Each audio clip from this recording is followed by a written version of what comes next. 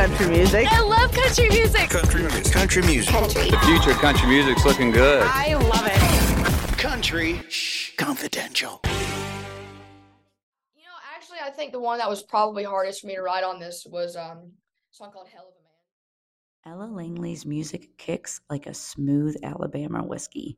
Her tried and true country music storytelling mixed with her rock and roll sensibility really just goes down easy. She distills her honest songwriting with experiences and formative inspirations into an intoxicating brew of her own. Her new EP, Excuse the Mess, perfectly showcases her mature approach to real-life stories and is capturing the attention of country fans everywhere.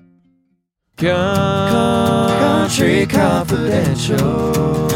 So we also have something else in common, which I'm very excited about. You and I both love Cajun pasta. Bro. Can you please talk to me about your love of such delicacies? Well, it's like my favorite comfort food to make. There's this thing called Conecuh sausage. Interesting. And it's an Alabama sausage. It's like based in Alabama, but they sell it in like Tennessee. I can't find it anywhere up north. I've tried. But it's like this Cajun Conecuh. I don't know. It's delicious. It's great sausage. Anyways, I put that in the pan, stir it around a little bit, put some cream in there, put lots of Creole, freaking love it. It just makes me happy. Like, I just want some garlic bread and a big bowl of pasta and sausage. And it's like, you can't ruin my day right now. Oh my gosh. I feel like that's what I'm going to go eat. There's a Law and Order marathon on tonight. It's raining outside. I'm just now, because you said that, I'm going to the grocery store and I'm making it for them. Well, I am too. So there we go. So I looked up your hometown in Alabama and man, is it teeny tiny. Small. It's teeny tiny. So growing up in Alabama, did you feel like an outsider being the only one to want to do music, or were there other people in town, kind of doing the same thing you were wanting to do? No, I mean, so Montgomery, really, honestly, the TM that I have now, actually, I met him in Montgomery, which is my tour manager. He's worked with Brent Cobb. His name is Davis Nix. He's done a lot of things. He's worn a lot of hats. Anyways, no, I mean, whenever I really started to start playing around, I really felt like I was young. I didn't know what was going on. And there's a lot of people down there that have been doing it for a long time and kind of showed me the ropes and helped me get gigs and not really. And then, my hometown, it's just always something that I've done. I'd bring my guitar to school on days and my teacher would let us take half the class off to let us mess around on the guitar, I graduated with 32 kids. My dad graduated from the same school. Sometimes they drive their tractors to school, and that is not an exaggeration. Like, some days the cow pasture would get open and we'd all have to get out of class to get them back in, I'm not joking. That is real life. I love it. But it's just always I don't know it's just always been a part of who I am. As long as I can remember, I didn't ever, I guess, have expectations on what it was going to turn into or what it was going to do. But I just knew that whatever that looked like, I was going to do this, exactly what I'm doing now. And the fact that it's even doing what it's already done, I'm so grateful and just baffled by almost every single day. But, it's taken a lot of hard work but I've met a lot of phenomenal people, and it started with those people back in Montgomery that really just, saw something in me. How, I don't know. But when I started playing those gigs, but they just did and believed in me. And, some other artists would let me open for them and just gave me shots after shots. And I really felt accepted there. It's great. I still have a lot of people there that I love and respect and still doing it. I love it. So those early gigs, who were you playing covers of, or was it your own original music? Were there people that you were really digging when you were little? So it was mainly just cover gigs. So whenever, I remember when I was probably 16, I had a studio. I recorded some of my first stuff there. But I remember when I first went in, we were doing something called a VPK, which is back in the old days, they used to send these out to bars, and that's how you'd book gigs, is they'd send out a video of you and your band or just you, and that's how you'd book shows. And that's not really, obviously we have social media now, but back in the days, that's how it worked. So anyways, he videoed me doing the whole VPK, and I was like, this sucks. I hate it. And I was like, I'm not ready for this yet. You know, I was so involved in everything in school, but I was just really practicing my craft on learning how to play the guitar, learning how to sing and play the guitar, you know, learning how to learn covers. And he said, I need you to learn 50 covers and then I'll help you book a show. I was like, okay. So when I was 18, I came back to him. I was like, here's 50 covers. I got him. And he booked me this place called Coach's Corner. It's like this little sports bar in Wetumpka, Alabama. Me and the first little thing I ever did, I found a band that first night. I mean, I had a band from the first thing I ever did, and me and those guys just played together. And then whenever I moved to Auburn, that's when I started to play like the college bar scene and really turn it into like a show, you know, start figuring it out, how to do that, trial and error, like what covers sound good, what songs I like singing. And back then I was just singing anything anyone would want to sing back to me, you know, like you're trying to put on a show. And those years I would really say is what I wouldn't take those years back for anything. I think it taught me so much stuff about, you know, how to entertain a crowd, how to keep a crowd. And as much as I thought I knew then, I've learned a billion times more now. But it really, like, you know, I wasn't afraid to get on stage in front of people. And I always used to say back then, I was like, if I can entertain people that don't give a shit about me, then I can't wait to do it when they do, you know? I love that. I love that. So a little birdie told me that your grandpa gave you a guitar when you were little. So is that entirely true, or what's the story behind that? Honestly, a little sad. So my dad's parents, they pretty much helped raise me. I just lived at their house pretty much, and I was like the first girl in forever in our family, and I could also sing. And my grandpa was just super musically inclined. Like all they had back then was instruments. So the oldest he has 5 brothers. He had 5 brothers and sisters, and the oldest one learned guitar and then taught the next one, and they all just kind of went down. They could all play piano and guitar. So, you know, it just went from that to what it is, you know, just always being surrounded by that. And then after he passed away, I didn't start learning guitar. He passed away when I was 13, I think, but he still had all his guitars around. He lived with us for the last 2 years of his life. And but I was always singing with him, you know. I was always learning how to sing with the piano, singing. They'd always come over. Any day there could be someone at the house and they'd be picking the guitar, singing, and I was the one kid that sang, so I was always singing something, you know. And after he passed away, I picked up his guitar. I tried to tune it for the first time, and I broke a string, I remember. And then my dad got it restrung for me. And I learned how to play 3 Little Birds by Bob Marley. That's what this tattoo is right here. That was the first time I learned how to play guitar. It's 3 chords. And I just picked it up after that. He didn't give it to me, but I'm sure I know he would. I mean, he wanted me to have all the instruments he has, you know. Yeah.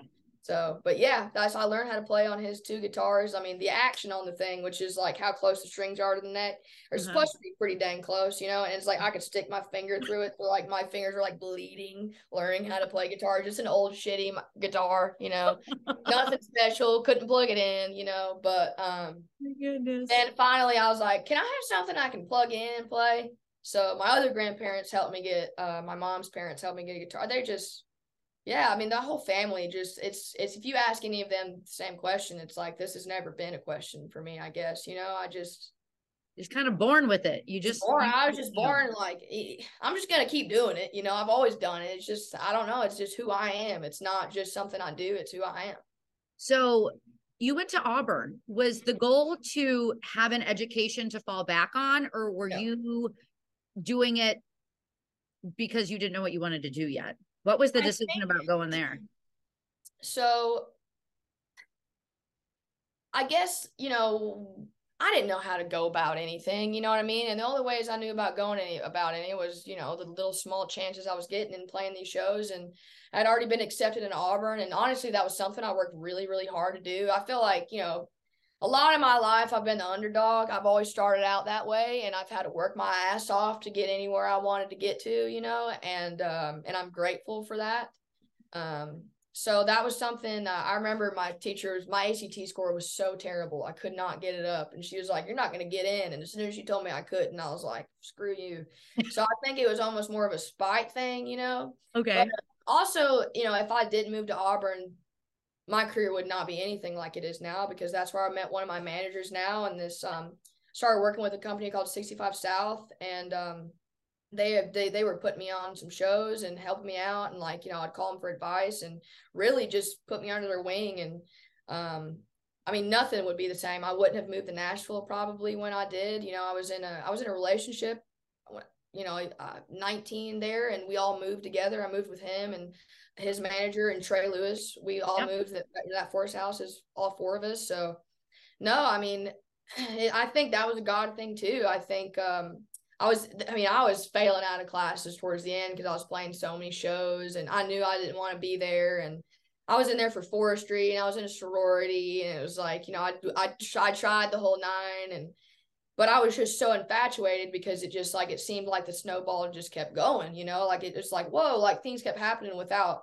the expectation. They just kept going. So I think it got to a point where I was like, all right, I can stay here and keep playing covers for the rest of my life, or I can move to Nashville and figure out how to write a song, I love that. That's what I did. I love it. So I love that you moved with Trey. I didn't know that. That actually kind of cracks me up.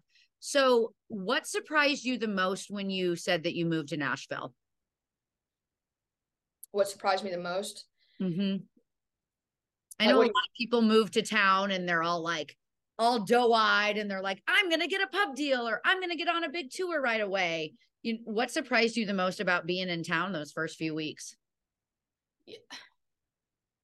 I just, I don't, I guess I just don't ever look at it. I don't ever look at it that way. I don't ever like expect things to happen. I'm just, kind of like, what? Like, how did I trick all these people into thinking I can do this? You know what I mean? Like, I don't know. I think what surprised me the most about Nashville is, there's a lot of scary things people tell you before you move here. It's a hard town, and that's the damn truth. It's a hard town. It's a hard job, and it takes a lot out of you, and you miss a lot of cool things in your life to do, to be able to do the things you want to do, and I think what surprised me the most is how much family I found here, and just the support group I have in my writers and friends. And I'm a small town Alabama girl moving to Nashville, Tennessee, 4.5 hours away. I'm really close to my family. That was tough. My dad was so pissed at me for the longest time for quitting school and, pursuing something that there's a huge chance that nothing ever came out of it, but I knew that the whole time. I knew that I was moving here and not one thing could ever happen for me, but I couldn't live the rest of my life thinking, what if I would have done it, and so I think, just the family that I have found here that is genuinely my home away from home. I love that. So you mentioned being super close with your family. I'm super close with my family, and especially my dad, so I get it. But I know that you're also close with your mom. So you have that song, Hey Mom, I Made It. Walk me through that story and that writing process for that one. So I wrote this song, I think before I even signed a publishing deal. This was probably my first year and a half in Nashville. It'll be 4 years in August. But my mom, she's been the one person in my life, I will say, that no matter what I want to do, she is like, let's figure it out. She helped me. She was pretty much my manager for years, helped me figure out how to put all the music out I wanted to put out. Just my first Facebook page, all the posts, she was just a huge help for me, because she's just one of those people that can figure it out. She just has like the best BS ability I've ever seen in my life, and thank God. I think I've taken a little bit of that from her, but but the one thing is she always wants to know if I make it somewhere safe, obviously, as most mothers do. But I was touring around in my little Honda, like going to gigs, breaking down on the side of the road. Like, it's scary. I'm an 18, 19-year-old girl, and but she just had so much belief in, like, this is what you have to do. This is, no matter what it is, we'll figure out what you have to do. And so I had that title, Hey Mom, I Made It. And it was more just, what's cool is now this song is turning into something else for me. But when I wrote it, it was really honestly about, hey, Mom, I made it. Like, I made it there safely, but now it's like, I got to do it for her at the Opry this past year. And I also got to sing it for the Ryman. But, standing in that circle, being able to sing that song is just one moment I'll never forget. I don't get emotional, but that's, even talking about that does. It was a really cool moment. I love it. So I found this video of you on TikTok. You were in a writer's round, kind of talking about how you wrote the weirdest song you've ever written, and Elle King ended up cutting it. So Out Yonder, what the hell is that song all about? So I'll end up with it is more of my question. Well, I might have been smoking a left-hand cigarette the night before.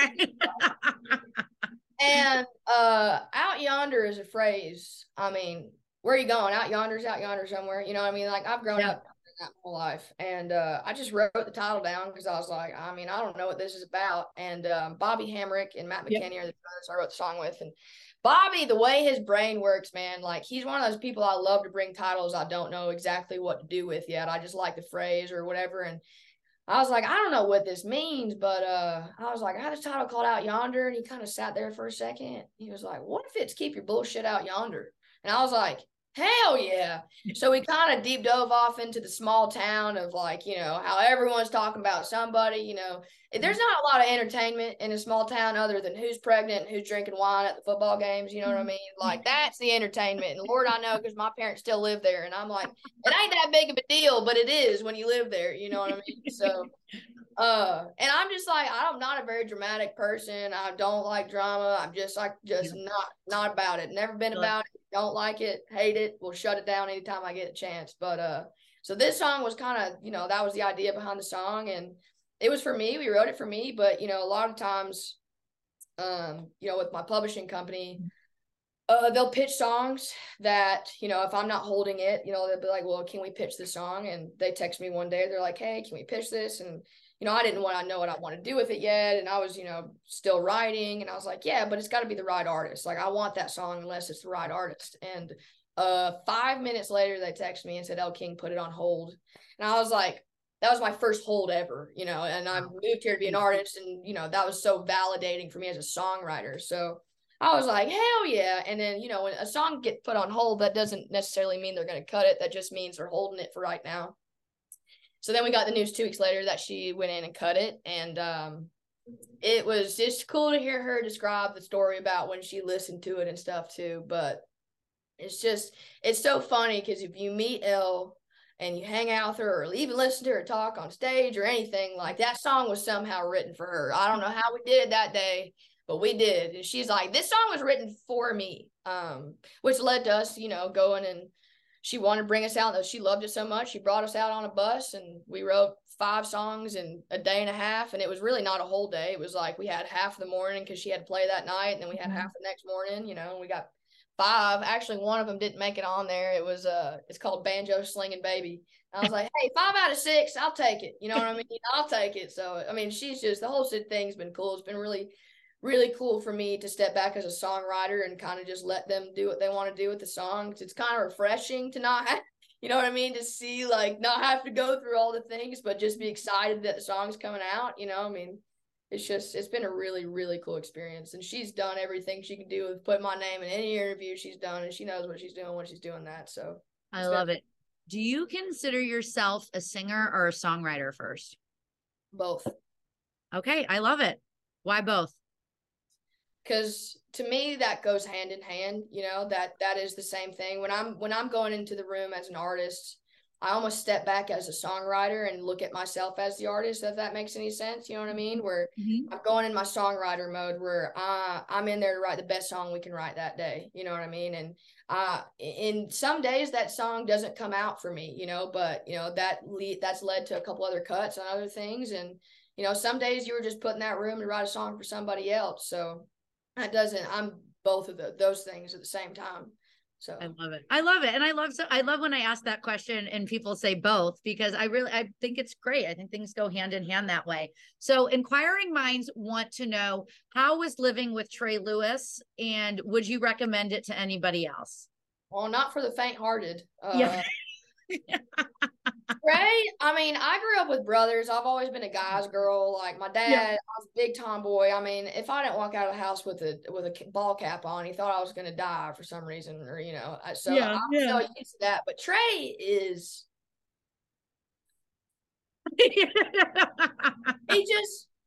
but, you know, Trey does have his things about him, and I have my things about me, but I don't know. It just works. That's my family. He came in my room the other day.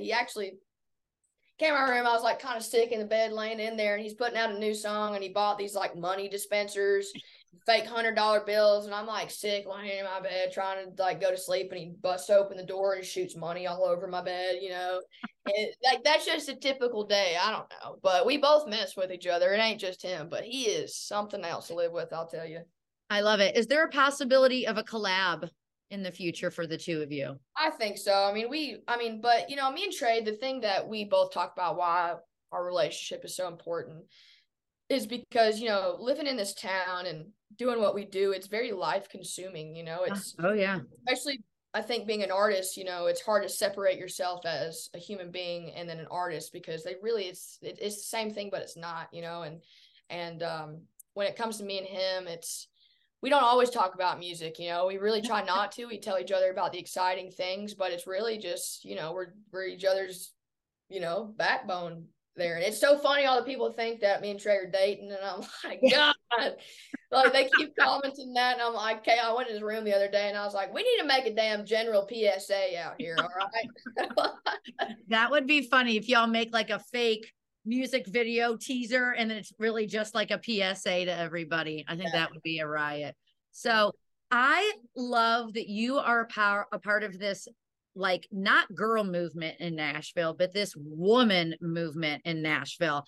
I remember when I was growing up, it was a lot of powerhouse women. And then I feel for a hot second that Nashville was really trying to push girls. And I was not a fan of that because I didn't feel like I was at a point in my life where I could relate to girls. I wanted a group of women that I could relate to. And I love that you are a part of that charge. Is that something that you think about when you're writing? And is that something you thought about with the new EP as well, writing for women? Well, first of all, the fact that you think I'm part of that's thank you so much. That's badass to hear. Yeah. And, you know, it's, all I'm trying to do is write something that I feel like I need to say, you know what I mean? And, you know, male, female, whatever the hell it is, you know, and that's something that I think Laney does well, you know what I mean? And all the women in the 90s, I feel like that was the time I listened to a lot of 90s women country, and Leanne Womack and Jody Messina and Shania Twain. I mean, the list goes on and on and on. And I think now it's getting to a point where it's like, all right, like we're not taking this shit anymore. You know what I mean? And I think for a while it was like a little taboo for women to speak out about anything. I mean, in their music and what they're saying in interviews, and you know, that's just not me or my personality. And I think a lot of women now, and Megan Patrick's a big one too. And you know, like we're gonna say exactly what we're thinking, and you can try to get rid of us, but we're gonna keep coming back, you know. So I think it's really cool, and I think it's a really, really awesome time in music, and I'm so grateful that I'm here during this time, and I hope that I can be, you know, that for younger artists too, to someone to look up to. It's like, you know, the way I look up to Laney, it's like if she can do that, I can make it through the shit too, you know what I mean? So my goal is just to write stuff that means something to me, and hope that, you know, it's means something to somebody else too. I love it. How did you find your sound? You are such a badass and you just rock. I mean, I remember when we saw you perform in Chicago with Randy Houser, your Jason Aldean cover, you just took a hat off somebody's head and you just went. So when did you decide that maybe you were a little bit more left of center and were a little bit more rock and roll? You know, I think I really figured out, I think that's what all those cover gigs helped with, you know what I mean? I tried out a lot of different songs and different sounds, but like, dude, you don't know how many times that I was like listening to Bon Jovi, like doing the dishes. I love it. I'm about to tell you something so embarrassing. That's I've okay. ever said this before. It's not really embarrassing. It's just so redneck that it might be. Like, I mean, we had cattle all behind our house. We had a big barn that you could climb up to the top, you know. I remember just putting my headphones on and listening to, like, my dad listened to a lot of classic rock, so my mom. So, like, I would just have that on and just be putting on a show for all the cows in the pasture at the top of this barn, baby. Like, you know, that's just always what I've done, you know. I think it's never, I think it's not even much of a sound as much as what I wanted to say, you know? Yeah. I love it. And your attitude is just, I think, one of my favorite things about you. And even talking with you now, I mean, you're the same person talking to you as you are on stage. And I think that's one of the things that we love about you here and that your fans love about you. but I was lucky. I got to interview you, and then you were back at the merch table meeting everybody. But I have a feeling you've probably met some weird people doing that at the merch table. Who's the weirdest person you've ever met and has wanted you to sign a hat or something? I mean, the stories are endless, man. Like I love going to the merch table, you know. Yeah. Back when I was doing it with Randy, like I just go straight through the crowd I just played in front of and then walk straight through, go back merch, and barely anyone would mess with me because they didn't know who I was. But yeah, I mean, I don't know. One time we had a guy, I mean, I can't even, it's like some of them I can't say because they get a little crazy. I had one guy, I almost beat his ass. I was really close, this close.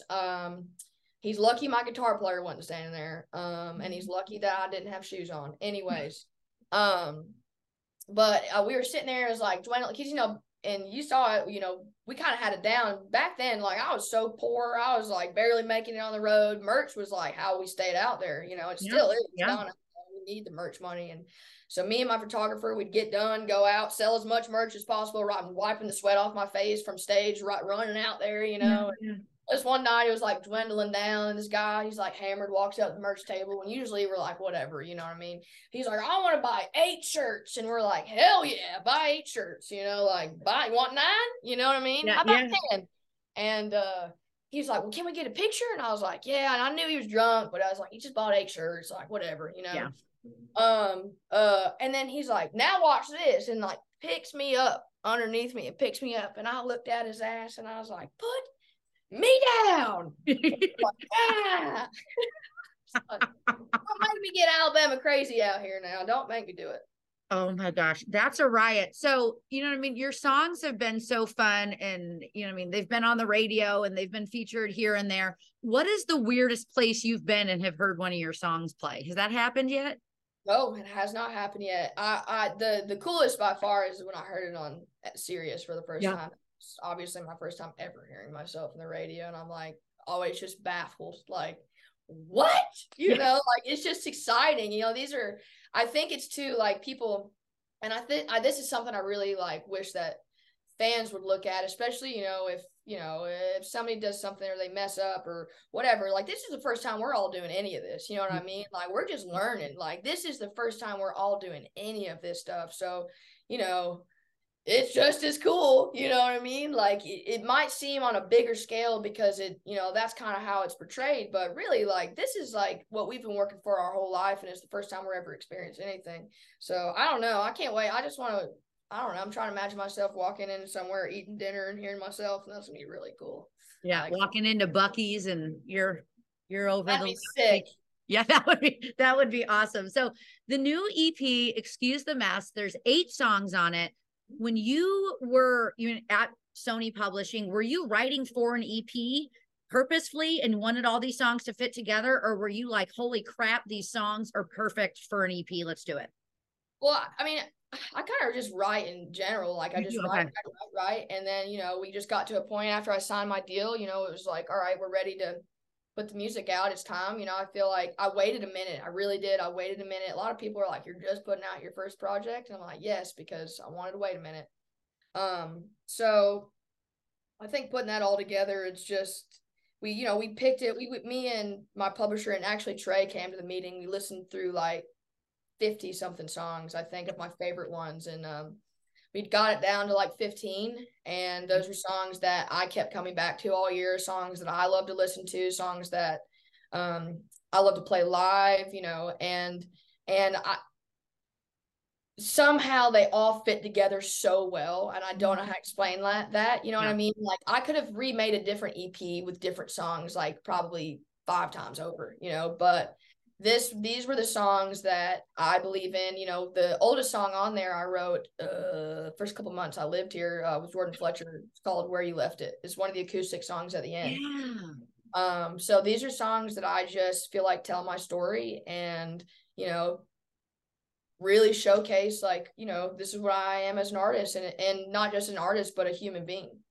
I love it. So which one was the hardest to get out? Which one took the longest to write? I don't know. I don't know. I don't know which one took the longest to write. I don't know if anyone actually, I think the one that was probably hardest for me to write on this was a song called Hell of a Man. Okay. That was the relationship that I was in it. I was 19 to almost 23. I was in it 3.5 years. Yeah, that's a long time. It's a lot of growing up years, a lot of time. I lived with them for 2 years, and sometimes it's not always just what it meant to be, and so that song, it was my first write with 2 of the co-writers in there, and then Caroline Watkins is another writer, Josh Dorr, Caroline Watkins, and a guy named Lalo I wrote it with. Anyway, so I walked in there and it was just weighing heavy on my heart that week, just ended this thing that, it's tough, you spend so much time with somebody to just be by yourself, and then, it's scary. So that song was probably one of the harder ones for me to write, but that, I think, to me is what is cool about songwriting. It is, for me, is so much my therapy and how I process my emotions. And I always just say I write about a situation until I don't have anything else to talk about, about it. I kind of write it out of my system in a way, like where there might be multiple songs about one guy, or maybe there's just one. I guess it depends on how much he pissed me off. I don't know. I love it. But you mentioned you wanted to wait a little bit. You mentioned that people are like, why are you just now doing this? And you're like, well, I wanted to wait. What was the reasoning for wanting to wait? I just feel like sometimes for me personally, speaking for me, that I wanted it to be exactly what I wanted it to be. You know what I mean? I wanted the songs. I didn't want to have to doubt any of the songs or any of the things. And I wanted to do it in a time where I know that I have the songs to back it up. You know what I mean? Like, this is just the beginning. I have so many more that are already written and that I'm going to write, and I wanted to be in a place where I was ready for that, and because, they always say strike when the iron's hot. And, once we put this out, the iron's going to be hot and I want to keep striking on it, and I'm prepared for that and I'm ready for that. And, I really wanted something that, if this EP does absolutely nothing, it's something that I will forever be proud of. You know what I mean? And I'm proud of these songs, and I'm proud of the co-writers and the producers and the players on it. So I wanted to wait a minute until I kind of got all that put together and, have the team behind me that I do now. I'm so grateful for, and I just wanted that all in place before I was ready to go. I wanted to be ready first. I love it. I love it. Well, we're glad you're ready because I'm super excited about it. So I'm pretty sure I asked you this question when we ended our interview. God, it was a year ago. So how do you define country music? I think it's storytelling. Yeah. I think that might have been my answer back then too, but I really do. I think that's what sets country music apart. I mean, Ed Sheeran I think they just posted about him doing something in the country, and he was talking about how it's just it's the stories, and that's why I fell in love with country music. That's what I grew up on, is the stories and the ability to emote those lyrics into something. And I really think country music is one of the best at that, if not the best. And so that's how I describe it: storytelling. I love it. Well, it was wonderful chatting with you again. Thank you for doing this big, long interview. We are super excited to see you at CMA Fest, and congrats on the new EP. Thank you so much. Awesome. Enjoy your weekend. Go get some rest. Awesome. Bye, guys. My name is Bobby Dixon, and I am the founder of Backstage Bobby, a country music news outlet that highlights Chicago's country music scene. Follow me on Instagram at Backstage Bobby, and be sure to subscribe to the Country Confidential podcast to hear more insider info directly from all of your favorite country music artists. Country Confidential. The All Country News Country Confidential podcast is produced by Horseshoe Media. You can submit your artist, organization, or event to us at allcountrynews.com for a chance to be featured. If you loved this episode, please rate and review wherever you're listening. And a huge shout out to our friends Restless Road for recording our incredible theme music for this podcast.